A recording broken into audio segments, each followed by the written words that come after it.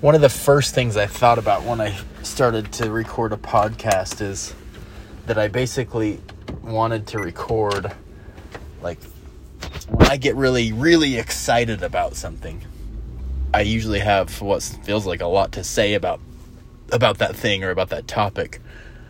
And just kind of taking that excitement as an indication of, okay, well, maybe somebody else would get excited about it.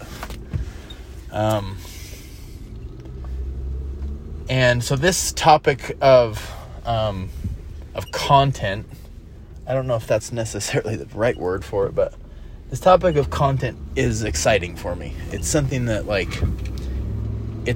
I believe in and use. So probably the premise of it is that our thoughts control our whole life. And our thoughts are what influence the decisions that we make. They influence and pretty much control the kind of feelings, emotions that we have. Says in the Bible, as a man thinketh, so is he. I actually feel like it doesn't say that in the Bible. I think it just says, as a man thinketh. Anyway, I digress. I don't think it says that in the Bible, though. Either way, my belief is that our thoughts control our whole lives. And so, then kind of one question right after that is, all right, well, where do thoughts come from? Like, where do they come from?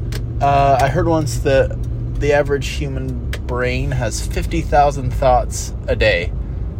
And I thought that was probably close to true, even if it's only actually 25,000 thoughts a day. That's a lot of volume. And so something that's happening at that volume is really interesting.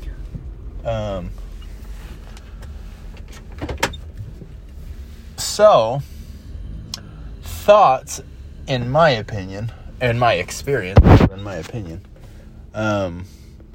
thoughts come from the content that we consume.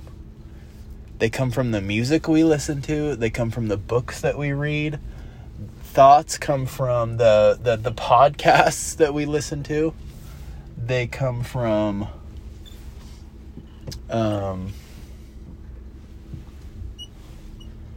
what else? I said books. That's where thoughts come from. That's where they don't necessarily come from those things, but they're influenced by those things.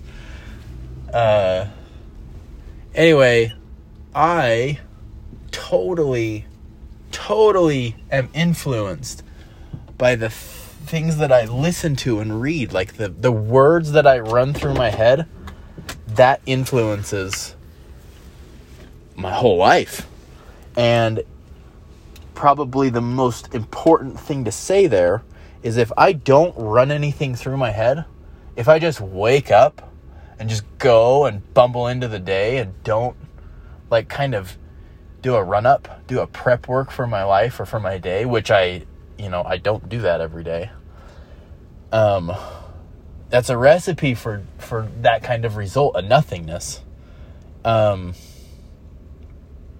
Meanwhile, whether I do it right when I wake up or not, that helps. But the thoughts, or the content that we consume, the things that we read. If I woke up and, for example, read a book about motivation and pump you up and resourcefulness and go get it, come on, the chance that you're going to have a better, more resourceful, productive, feel-good day has to be higher. Especially compared to nothing. So anyway, I just wanted to at least put my own thoughts into words here. Like the words, the content, the podcasts, the books, the videos we watch, the music we listen to, they have a serious effect on our heads, on our emotions, on the thoughts that we have.